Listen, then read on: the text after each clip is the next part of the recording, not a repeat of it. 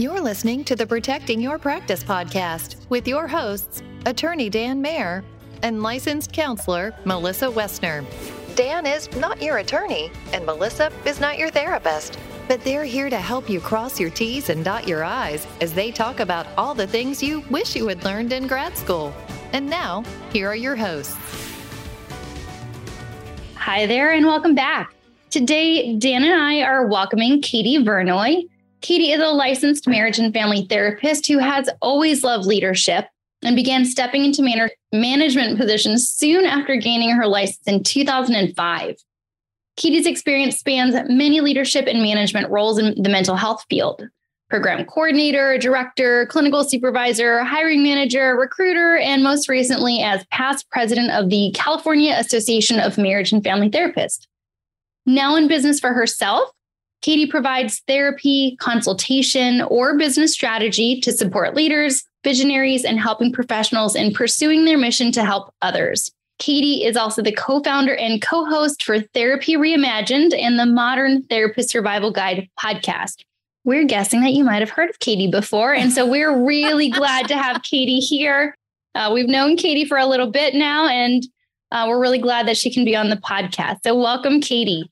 Thanks for having me. It's fun to be here. I've been wanting to do some sort of a collaboration with you too. So it's exciting to be here and getting this started. Back-to-back weeks, where we've recorded podcast episodes where we've had someone on. We're like, we know this person. Like, they're awesome. So it's, it is. I mirror what Melissa said. It's great to have you here. Thank you. So we're going to be talking about making a big career change today. And one of the things that I noticed, Katie, is we're talking about your role now and a role that you've had previously, is that leadership has always been a part of that. But in making that big career change, can you talk with us a little bit about that, just to kind of open us up today? Sure. I think it's something where, and we'll talk about this later, I'm sure. I think that leadership doesn't require followers and or employees or direct reports or whatever that is. But I think leadership is a way of being. And so I think I've been able to sustain it. But what actually happened is when I was a young lass and I decided I wanted to go into being a therapist, I kind of imagined staying in public mental health. I was working in community mental health at the time. I was thinking about how I can continue to advance and kind of that, like, what is my career trajectory? And once I got licensed, I went through grad school and got licensed. I wanted to run a nonprofit. I wanted to be an executive. I wanted to have a big program. And I got there to a certain extent. I didn't get to the top, but the last management position I had 40 employees. I had a $5 million budget. And I was working with the most intensive cases. It was called intensive services in South Los Angeles. And there were parts of it I absolutely adored. And then there were parts that were so toxic and so beyond what was really reasonable to expect. It became really hard to continue. For example, I got hired. I usually kind of got promoted at the beginning of the year. It's January 6th or something. Oh, that's a bad date to say. It was January, whatever. I don't remember what day it was. And I was handed 25 basically job postings that I needed to fill. And they said, do it in 2 weeks. Now, for any folks that actually have their own practices, you realize that that's ridiculous. But see, I supposedly had this system. And I knew from all of the previous managerial positions that I had before that hiring 25 people in 2 weeks not only is ridiculous, it's impossible.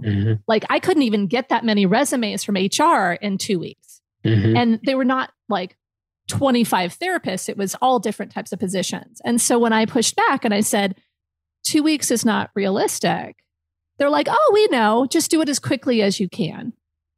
And I'm like, oh my gosh, okay. So you're putting an expectation on my job evaluation that is absolutely impossible. You're not working with me to get a more reasonable thing. And being a much younger actually at this point, ambitious, energetic young woman, I went, here we go. And I hired folks, and maybe it wasn't 2 weeks, it might have been 2 months. And I got so many positions filled. And then I had so much turnover. It was so bad. I had people literally limping out. And I was trying to learn the program. I had worked as kind of a secondary manager in that program, but some of the pieces I didn't know about. I was trying to be supportive of all of these new staff members. Anybody that's done any onboarding knows how intensive it is to bring new folks on. And I literally was having people walk in and tell me like every day I'm leaving because they just couldn't get it, or I had to fire folks because they were just so misaligned with the position. And it was something where I was struggling. And so I finally started kind of making my way and getting to a place of groundedness about 6 months, 7 months into the position, got actually a decent midterm review. And then a few months later, because, productivity wasn't exactly where it was supposed to be, or this was going on, or that was going on, kind of systemic issues that just I could not solve given how I was set up. I actually got asked to resign. And I was devastated. I was so burnt out. I was so upset about how hard it was for me to do this job. There was a crisis of confidence. There were folks that, there was managers and supervisors who were reporting to me they clearly knew something was wrong, but I also wasn't able to support them and helping them manage their people. And so, it was a really low point for me. I then stayed on for another 4 or 5 weeks because, you can stay on until January so you can get the pension, blah, blah, blah, which was a gift, but it was also just torture. And so during that time, I start looking at job postings like, okay, well, maybe I should take a step down. Maybe I should do things. But I would look at job postings and I would get exhausted by like halfway through the job posting. I was so burnt out. I couldn't even read about a job without just feeling tired in my soul. And so what I ended up doing is I said, okay, well, I've had this little tiny private practice for a while. I'm just going to do this and figure out what's next. And fortunately, I had a management consultant at different periods during that time who became a colleague and friend. And I asked her, I was like, what do I do? She's like, figure out what actually makes you happy. Figure out the things that energize you, and you can figure out how you'll make a living later. And fortunately, as an executive, I did have a little bit of money saved. I was able to take a little bit of time. Of course, I was terrified and really didn't take that time, but I had it available. And I slowly started building a private practice. And so for me, once I realized, okay, I don't want to be employed by someone else anymore because there's so much that can go into that environment. I was able to start building a company that I thought I wanted.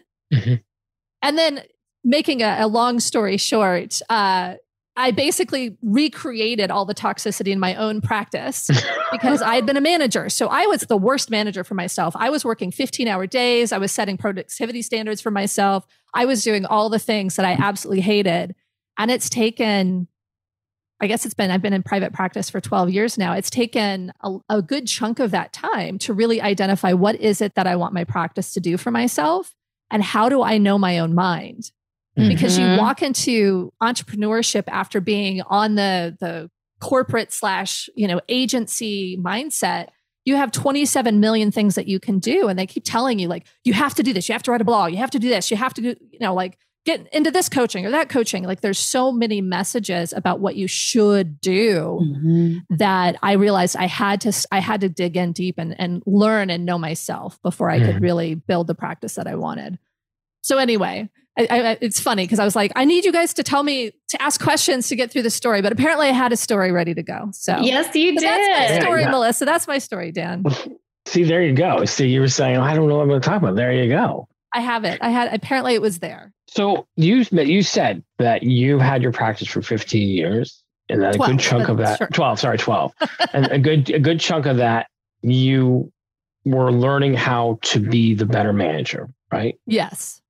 So what steps were you taking to kind of self-correct there? What steps were you taking to kind of help with your own mental health and wellness? What did you do to make that course correction? Some of it was really trying to learn from a lot of different folks. I think that I've seen folks like they pop into a certain coaching program or mastermind or those kind of things, and they stay in the same place for a very long time. And so you're getting a lot of the same information. And this happens within our profession. I'm sure, Dan, it happens within yours. And then it also happens with entrepreneurs at large. It's like, this is my coach forever. This is my community forever. And people are lifers. I'm a little bit of a skeptic. I'm a little bit of a rabble rouser. And so I don't stick all the time. And so I've learned from a lot of different folks.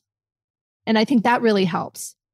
And what I've come to determine is when you're able to take lessons from different folks and really figure out for yourself what it is that works for you, kind of fill in that lack of knowledge with knowledge, but critically look at it and not accept it at face value, actually play around with it and understand it. I think that's how I've been able to build for myself what I needed, because I started with community mental health mindset. And I think a lot of folks that enter into their practices, whether they were a manager or not, have internalized that. And so it's about being productive and it's doing things.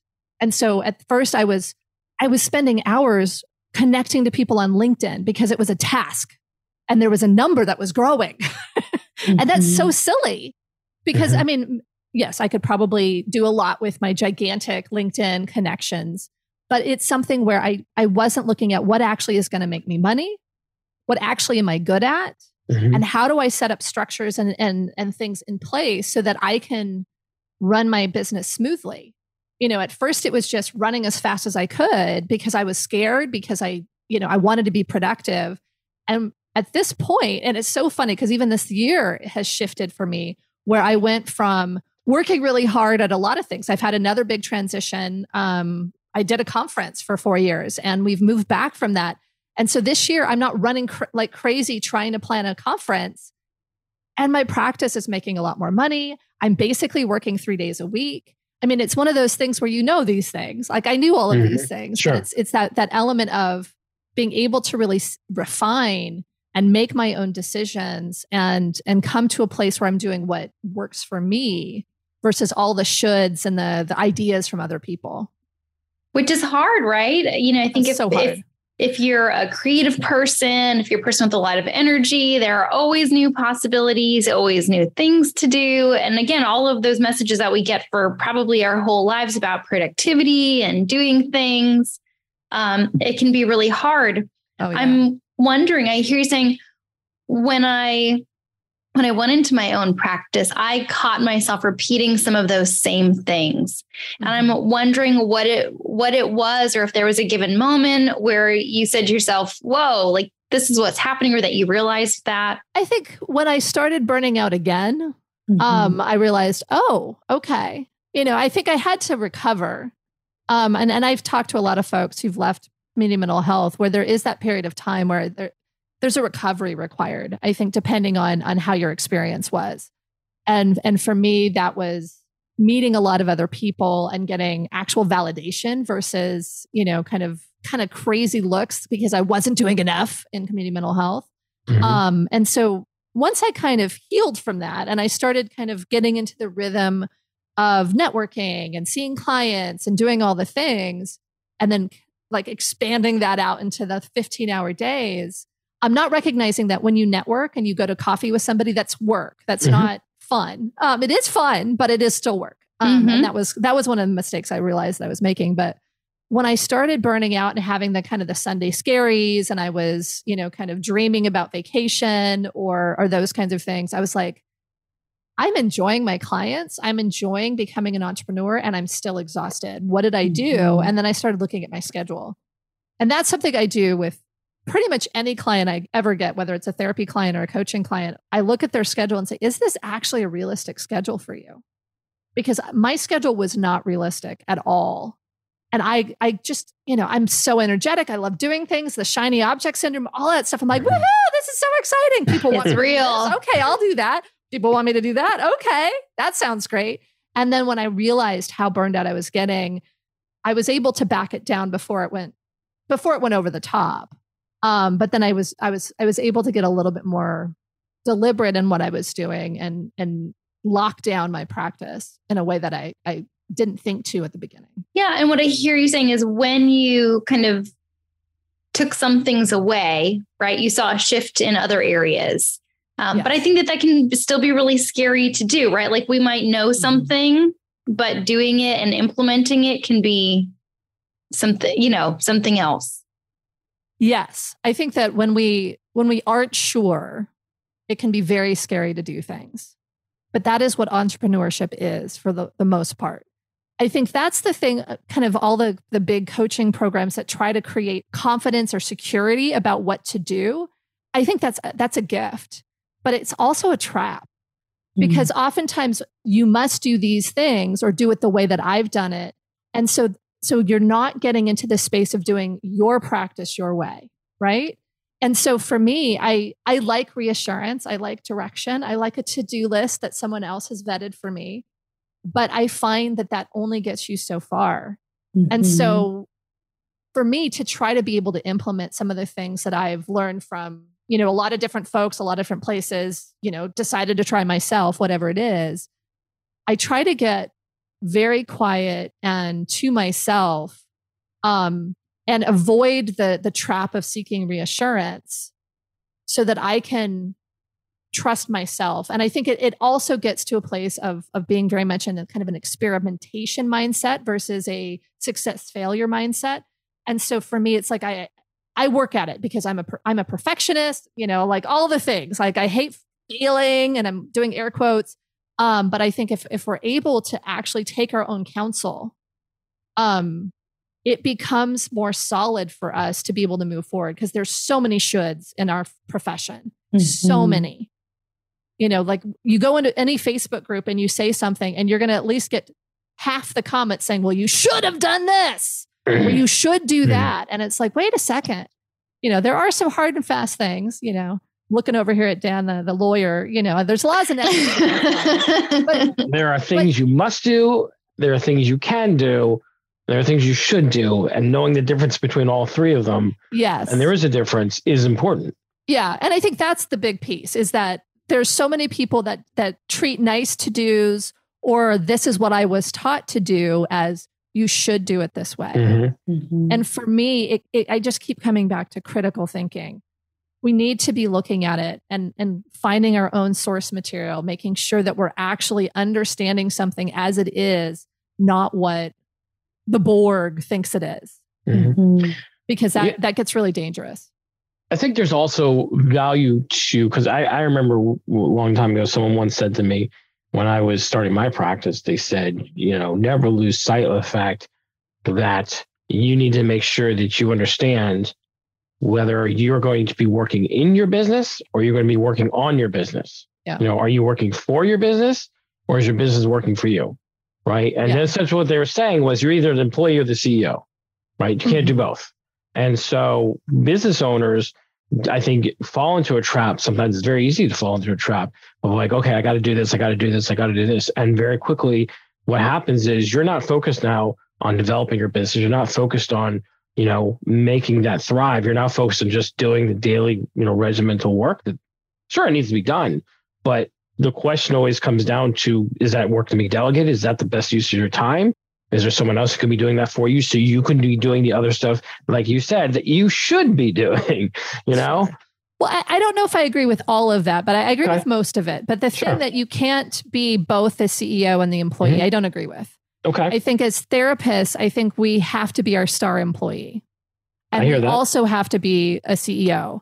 I think if you're a group practice owner, I think you can move into a CEO if you're not really seeing clients or if you're seeing very few clients. But I think when you're a business owner and the product or the service is you, I think you have to think of yourself as an employee and actually treat that employee very, very kind of nurture that star employee. And I think the problem is that when we go into full on CEO mode, and we don't know what that actually looks like, what a positive leader looks like, we become the punitive CEO to our star employee, and our star employee burns out. And so to me, I think it's understanding, and this is for solo practitioners or folks with gigantic group practitioners, really understanding what solid leadership is, I think is so critical, because if we aren't leaders, we aren't able to be good therapists. If we can't take care of ourselves as our star employee, if we can't set up the business around ourselves as the therapist to be able to do it, if we can't think critically about all of the inputs that are coming in, then I think we get too far off. I think being able to balance those two roles, I think is really, really hard. And I think I think a lot of folks, and I think the simplicity of the statement, Dan, is, make sure you're still the CEO. 100%. Yeah. Right. Because so many people that go into business don't, because they just follow the rules that other people have set that may have nothing to do with the business they want to build. 100%. But I think it's something where if you don't know how to be a good CEO, it'll be better to work on your business, but you may create a business that just is really, really hard on you as an employee of yourself. Yeah. And as you're talking, Katie, I'm thinking about like this idea of like being the boss to yourself, right? What kind of boss are you to yourself? I know I've made comments to people. I was volunteering once and I was at a meeting. I was like, I have to head out. I have a really strict boss. And someone was like, I thought you had your own practice. I'm like, I do. I'm talking about me. And, I make the same joke. And I hear you talking about self-leadership, self-direction, and these kinds of concepts. Can you maybe talk a little bit more about that, what that means, what you've learned about it? I think the big piece when I'm talking about self-leadership, some of it's critical thinking, some of it is confidence, I think. And a lot of it is knowing who you want to be as a leader. Because even as a therapist, I think when you're a very collaborative therapist, this may feel a little bit different.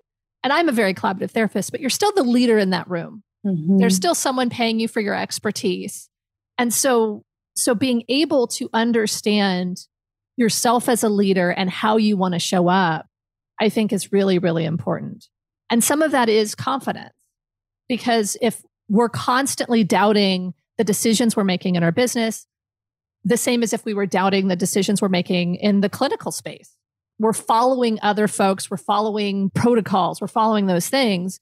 We are less flexible to what's actually happening in our business or in the room with the client.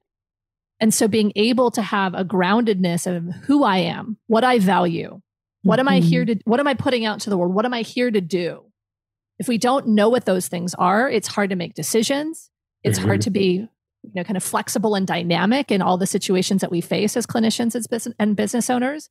And so to really see yourself as a leader, even a leader of your own life, if not a leader of your practice or a leader in your community or whatever it is, I think is really important. But it comes down to feeling confident that you know yourself and you know what you're doing. And our clients need us to be that way too, right? Yes. Imagine if you're going to a provider and you feel a doctor, any type of provider, and you get the sense that they aren't feeling really confident about what to do in the room, right? Like you need them to have a certain sense of groundedness and confidence.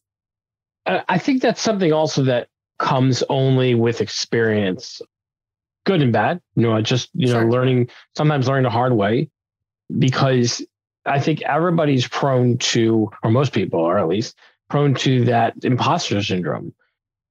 Am I really as good as I think I am? Right. And I think the mark of someone who's truly a visionary, someone who's truly has that goal in mind, right? Has this vision of like what I want to do. That's what enables them to power through those thoughts to be the leader, like the leadership you're talking about. Because if you're sitting in there, I feel like I'm not a clinician, but I feel like if we're a clinician, and I'm sitting in a session with a client, I'm like, I have no idea what I'm doing, right? And I'm projecting it, right? And I'm projecting that to the client. Like, can you imagine what the client must be thinking? Like, but that's where I think like that ability to kind of, okay, I may not know what I'm doing, but I can figure it out, right? Or I can know who to go to or what sources to go to try to learn this. I think it's really important learning experiences to get to where that point that you're talking about. Yes.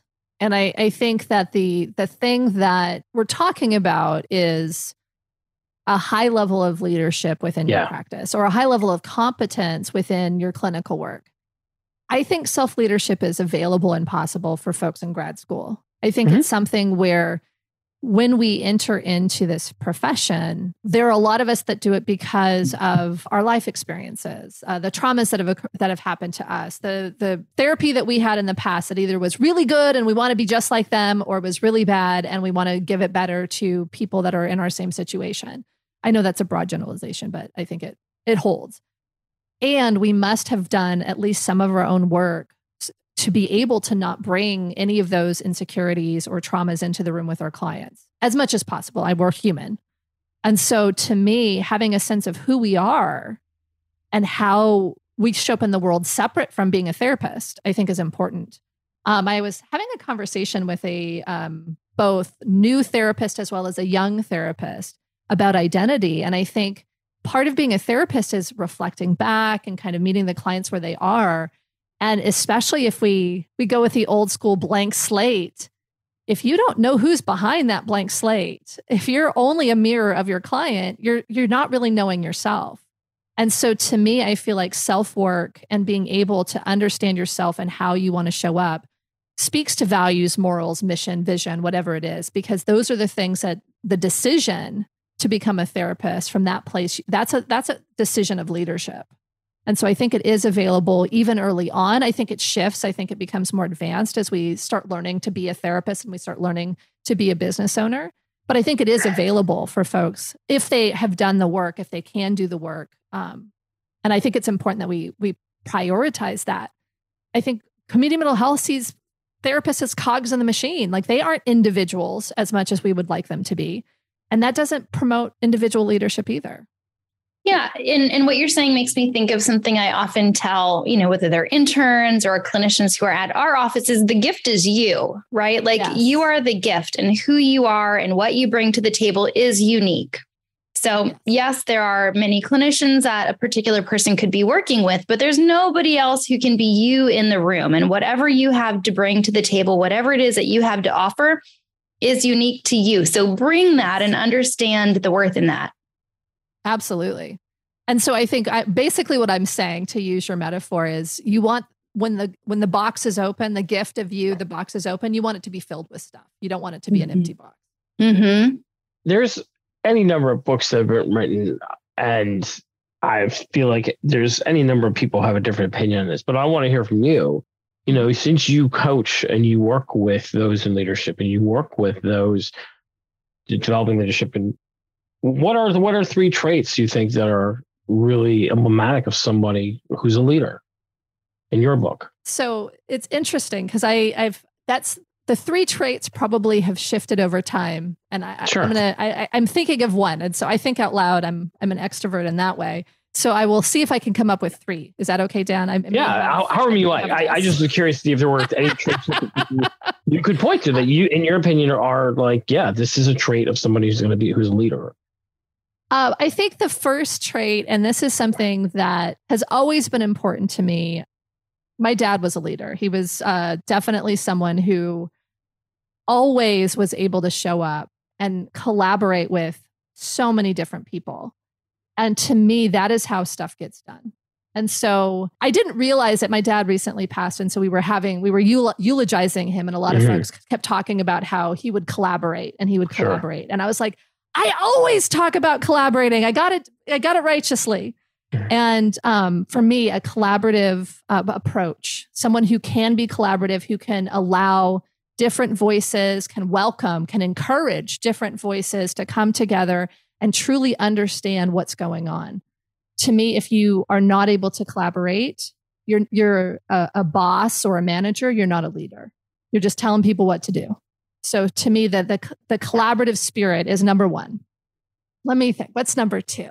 I think that groundedness and knowing yourself. I think if you are a leader that is only a reflection of what the people who are surrounding you want you to be, that is a mask. It's not true leadership. And so being grounded in who you are, what you want to do. So someone that's very grounded. And even though this is a little bit more traditional leadership, I do think confidence is something that I think is helpful. And it doesn't need to be, I am confident, I know everything. I'm confident I am the answer in every situation. I'm confident that this is how things should be. In leadership development studies, top-down leadership is actually only halfway up leadership identity development.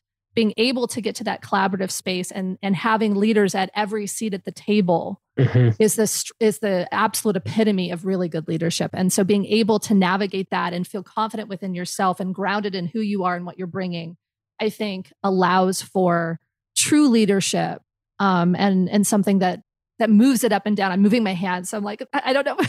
If anybody's understanding what I'm saying, that can't see my hand movements, but it's something where it's very fluid and dynamic. I think if you start getting into rigidity or musts or have tos, I think you step out of leadership and really get more into kind of directive, authoritative or authoritarian management and being a boss. Sure. And so I think leadership is a little bit more of this philosophical state. And I think anyone at any seat at the table can display leadership. Yeah. And that's what I'm hearing, right? Is that regardless of where you are, what role you're in, right? That self-leadership or leadership is an option. If you are in grad school, if you are a new grad, or if you are in a position of power or like formal leadership, right? That self-leadership or leadership abilities can come through at any stage, any role. And I think wherever you are, if you're in grad school, if you're a new grad, if you are maybe new to being an actual manager, that imposter gremlin can show up, that insecurity can show up as you're facing these new challenges or these new things in your role. And I'm wondering, what are some things that you think people can be doing to kind of grow into that groundedness, whether they're in grad school, new grads, or new to like a formal management position? What are some things that you think people can be doing as that, I don't know, that loud inner critic starts showing up? Well, I think the first thing is really owning it. I think some people, if they step into it and they feel like they somehow tricked people to promoting them, or I can't believe people actually want to work for me, or whatever it is, I think owning, I've taken this step. And if it's something that is really hard to kind of capture and understand, like I have stepped into this leadership role, this is what I'm doing. Maybe I don't feel totally prepared for it. Maybe I'm not the best person for the job yet. Maybe whatever. I think being able to understand intention and ownership of what actually is, I think is important. Sure. If you're not able to do that, if you're not able to see the intention to do a good job and to put your all into it, and you can't own, this is my role, whether I feel ready for it or not, I think that's when it's really important to talk to a therapist or a coach about what is getting in the way of being able to see yourself in this role. Because I've had folks where it's just kind of getting used to the idea. And it's like, okay, I'm in management now. Okay. And what does that mean? Right. And then there's other folks that are just like, I know I'm in management and I think I'm the worst person ever to be in this. And I can't believe that this is happening and I'm going to fail. And there's obviously a lot of anxiety and there's a different perspective there. I think that when we talk about the imposter gremlin, we have to comment on the fact that there are some folks with marginalized identities who don't just think they're an imposter. Everyone else is telling them that they are. And so I think it's also being able to have advocacy and self-advocacy, as well as making sure you're in the right spot, so that there's not this element of people assuming that you're the token hire, or assuming that you're not good enough, or treating you as though you're not the manager, or you're not the manager of your own practice, or whatever it is, that you create, to whatever extent you're able to, an environment in which you can thrive. So I think that is super hard. I see Dan getting ready to say something. No, I was just, I thought that was a really astute answer. Well, thank you, Dan. Well, and also like I'm glad you said that, right? The difference being, one might be an internal voice, right? Sure. My own insecurity coming from within myself versus actually having had other people or society, external messages from outside of myself saying that I'm not welcome, that I don't measure up, or whatever other messages are there. Or that the way you're doing it doesn't line up. Like I'm an ambitious woman, and I have always been told I'm too much. I'm a steamroller. Sometimes kind of, who do you think you are? And especially being an ambitious, slightly more masculine woman in mental health, I would sing the praises of my team. I would make a big deal about, like, I took on, this was earlier than this last experience that we talked about at the beginning, but like I took on a program that was like the abandoned, barely running program. It's the Welfare to Work program in California. And I took it from barely functioning to growing the budget fourfold, fivefold, and getting awards for excellence and innovation. And I was going to sing the praises for myself, for my team. I was like, this is awesome. Like we weren't even on the website. Like the agency didn't own us until we started doing this stuff. And I literally got feedback from a manager saying, there are some clinicians who are not on your team that feels like it's really, it's not inclusive that you're praising. They didn't say it this way, but kind of it wasn't inclusive that I was praising my team over everyone else. I was like, you gotta be kidding me. I've grown the budget of this program like 5 times. I'm bringing in more money to this clinic. Sure. I'm improving productivity. All these folks were sitting at productivity that was like in the 20 to 30%. They're all at like 60 or 70%, which was what the standard was. This program is bringing us accolades and you're telling me I need to be quiet about it. I was like, oof, you know. Are you not grateful? What? Don't you know who I am? But I think it's something where I can speak as a woman that I have been told to be quiet and sit down and don't be so big and bold and ambitious. But I also am white and I come from privilege, and I know that there are folks who are completely disregarded for leadership or having competency and skill because of other parts of their marginalized identities. And so to me, I think it's something where the masks that sometimes we have to wear professionally, or the roles we have to play, or the self-advocacy that has to happen sometimes is just immense and really unfortunate. But I think as more and more folks that have all different backgrounds and all different characteristics get into leadership positions, I think we're better situated to have these environments where folks can step into leadership and maybe not have that external imposter. Yeah. Well, I also think that, to your point, the more diverse leaders you have, the more an opportunity you have to help develop the next generation of leaders. Oh, absolutely. Right? Yeah, because we can't create what we can't see. Right. Because if it, to your point, if you're, at one point in time where women or minorities were marginalized from leadership or kept from leadership positions, kept from advancement, I think the change has now enabled entire generations now to grow up believing that they can be leaders, they can be executives, they can be CEOs, they can be all these things. And I think that's without question. I don't think anyone could to disagree with the statement that that's completely changed the way business in general is. Sure. Is how corporate culture is.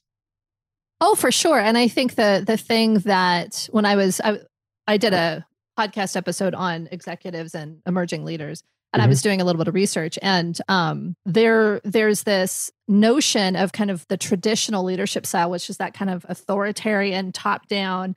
And that's typically kind of the leadership that historically have been white men. Law firms. And then there's this more collaborative, kind of all the leaders, sitting at the table together. Leadership can come from any seat, which is really a more effective way, has grown as we've had more diverse leadership because there's more of an acceptance.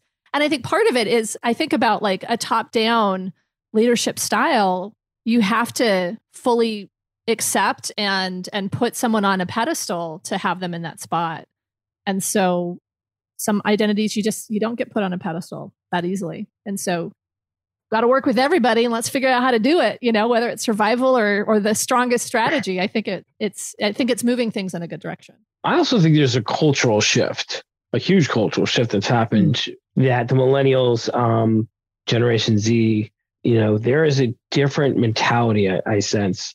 I'm not of those generations. I'm probably the very end of Generation X, maybe a little bit closer to millennials, but I think there's definitely a shift in how work-life balance and how the approach to leadership, to being engaged in business and in corporate world and whatever it has shifted as well.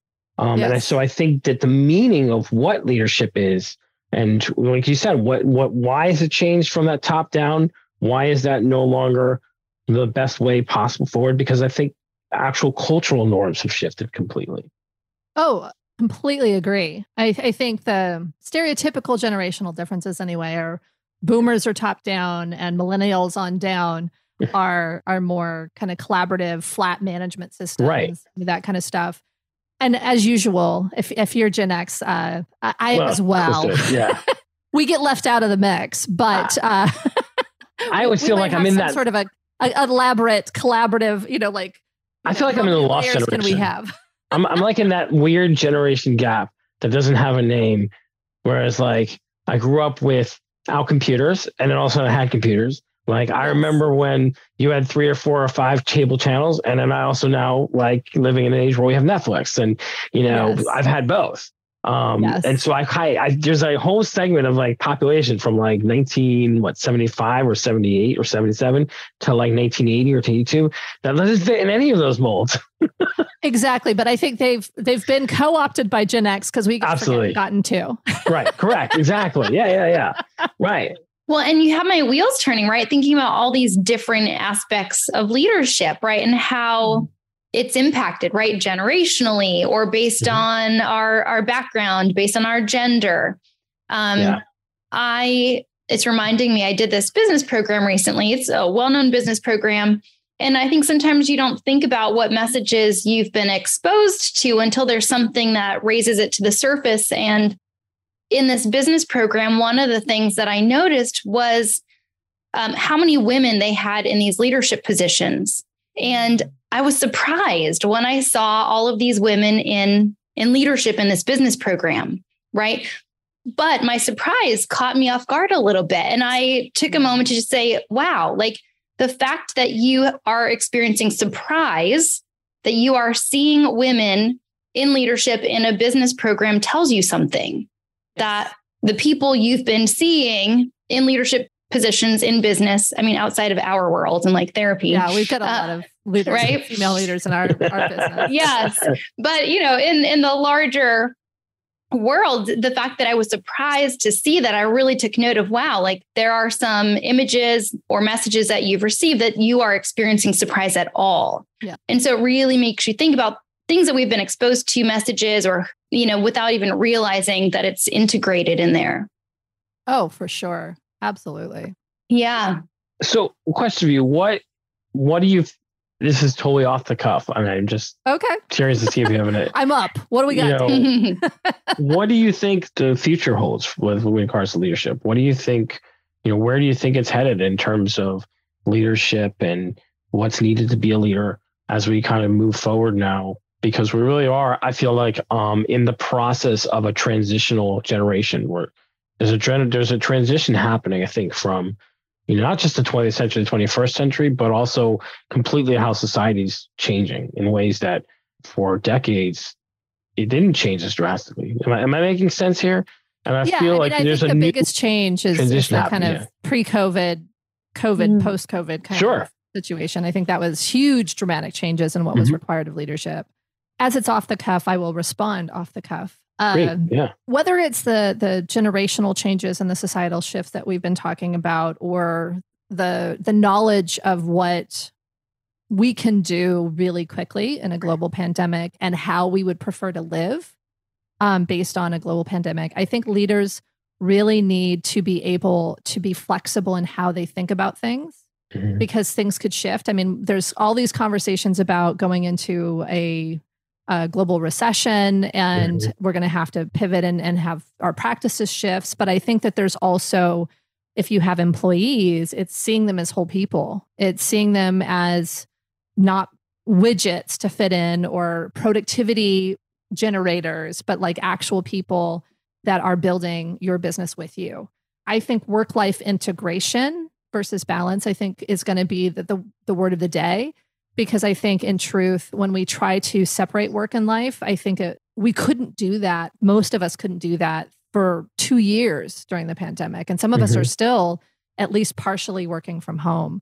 And so being able to understand kind of a butts and seats, you are grinding away is not going to be tolerated by most folks. And I can't tolerate it for myself.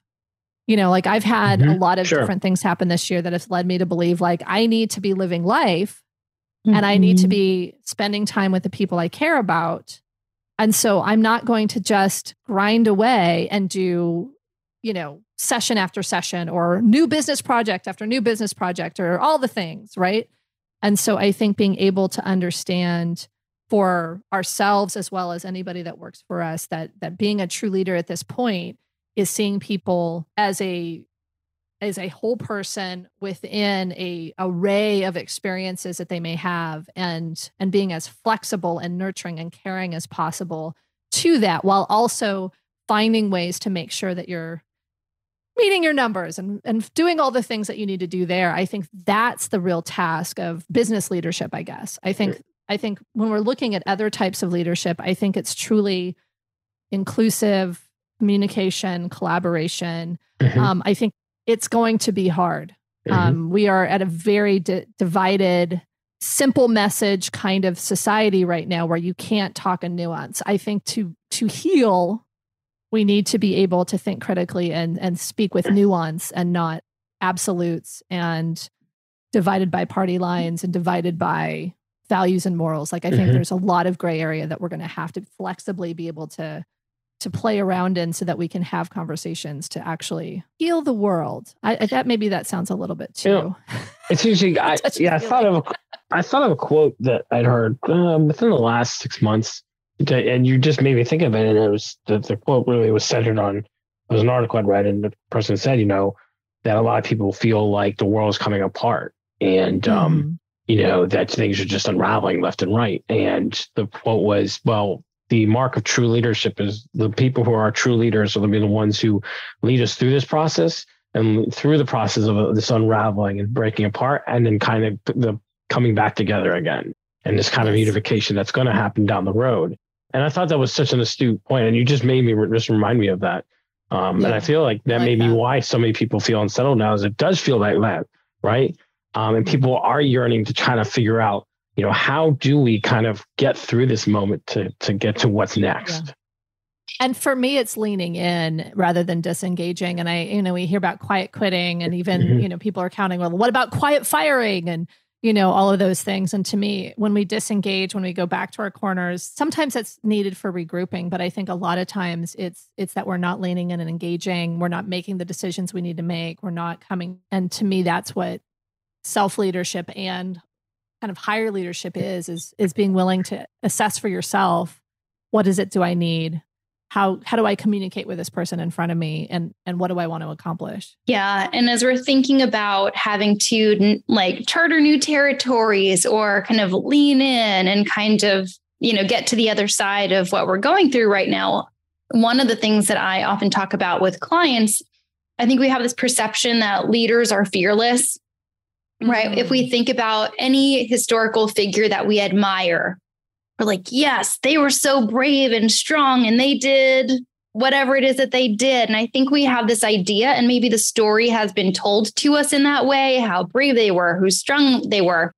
And so I think we start to integrate this message that those well-known leaders must not have been afraid. Sure. Right. And so remembering we can be a leader, we can lean in, we can charter new territories, and we can do that even if we're afraid. That being afraid doesn't mean that we are not being a leader. It just means we're a real human, and we can lean in even if it makes us nervous or is scary. Sure. Well, sure. I remember this, this is great. Like, you guys are reminding me, I remember hearing something someone once say that, it's okay to be scared, but it's not okay to let that hold you back. It's not okay to let that to prevent from doing what you need to do. And so when you talk about the leaders, and who led through, tremendous or horrific times, I think that to your point, that's the mark of a leader, is someone who's this is scary, but I'm going to carry on, and I think that is the mark of a good leader. I think it's that phrase that whether it's confidence or bravery is being scared and doing it anyway. Yeah. To me, I think it's something where there are times when we're fearful, and I think we should pay attention to it. But I think that if we're grounded in who we are, what we want, why we're making the decision, not just because somebody else told me to do it, but this is a decision that I'm making because I see the benefit or I see a potential benefit and I'm experimenting. I think we're able to weather a little bit more of that fear and step through. If we can see why we're doing it, if we have a specific outcome in mind, I think that becomes a lot easier. I think there's so many folks, and taking it kind of into a smaller little scale, I see so many therapists who are so afraid to start a private practice or to hire their first additional clinician because they're afraid, whether it's they're afraid that, well, what if I get a client and I haven't set up my practice yet? It's like, well, then set up your practice. Like, I'm so afraid, and I'm like supposed to do this thing and I hate it and I don't see why I would do it. Well, then don't do it. Like, do the things that actually are going to work for you. I don't know how many people I finally told, just stop writing a blog. You don't want to. And even thinking about what you're saying, like some of these new things, starting a practice, hiring someone new, that whatever stage you are in your practice, there's always going to be a new thing that scares you. There's always a new thing. You get over that one fear and then there's a new challenge and and that feeling comes up again and you're challenged with figuring out how you're going to get on that other side. Yeah. Yeah. That reminds me of eustress. There's a TED Talk and other things, but kind of this idea of positive stress. I think we've all talked about it at some point before, but this idea that some of it's fear and some of it's excitement and some of it's ramping up for the challenge. I try to remind myself of that whenever I'm facing something that feels terrifying, as I start assessing like, well, if it's really terrifying, why am I doing it? Like, why am I not running the other way? And then sometimes I'm like, oh, no, I should run the other way. This is ridiculous. But there's other times because I see the potential benefit and I'm able to then think about the excitement and the energy and separate it out, which helps a lot. Yeah. Because if you can separate out the excitement and say, oh, no, this just matters. This is something that I want to do. And my body is giving me extra energy to make sure I can do it. That always helps me a little bit. I'm going to remind myself of that. I love that. Well, Katie, I want to be mindful of your time today. Yeah. You've given us a lot of really great nuggets, a lot of really important things to be thinking about. I think regardless of where someone is in their journey as a mental health practitioner, they have something that they can be thinking about and applying for themselves. So if people want to find you, they want to reach out to you, they want to find out what you're up to, how can they get in touch with you? I think the best way is going to my website, katievernoy.com. Awesome. Okay. I mean, I guess I could also say, that's the cool. Modern Therapist Survival Guide podcast. No, that's cool. Yeah. But I think I launch everything from that page. Don't give me the stink eye down. I have all of my businesses. It all goes out to separate websites, but everything is on katievernoy.com. No stink eye here. I was like, I love it. It was so simple. Therapy in the same place. It was just so simple. Out. It was like, boom, go here. I was like, I mean, cool. I'm on social media and stuff as Katie Vernoy or as Therapy Reimagined or Modern Therapist Survival Guide. But yeah, I think katievernoy.com gives you a sense of who I am and what I'm doing. And, I love supporting folks, especially emerging leaders, to really step into leadership. And so it's been a pleasure to talk about this because obviously I love talking about it. I went on and on. So thank you for giving me this space to chat about it. It was really fun. Thank you for sharing. Yeah. And thank you for joining us. So to everyone listening, we thank you for joining us as well and listening in. I hope that you found this as inspiring and useful conversation. I think it's a really important topic, especially if you have your own practice or you want to start your own practice, which we often talk about on this episode, on this podcast, I should say. This is kind of gets the heart of what it takes to do that. As a reminder to please be sure to check out our website, protectingyourpractice.com. If you are in need of forms, all therapists, all practitioners use forms. So we have some available if you are interested. You can also go through that in our Facebook page if you want to reach out to us. And then if you're a Maryland clinician and you need legal services, you can also find me at danielmayerlaw.com. And you can find Melissa at her counseling practice, lifespringcounseling.net. We appreciate you again for listening, and we'll talk to you soon. Thank you for listening to the Protecting Your Practice podcast. Be sure to visit protectingyourpractice.com to connect with us, continue the conversation, and access additional information. As a reminder, the information on this podcast does not constitute legal advice. Listeners should contact their own attorney or paid consultant for all decisions regarding their own practice.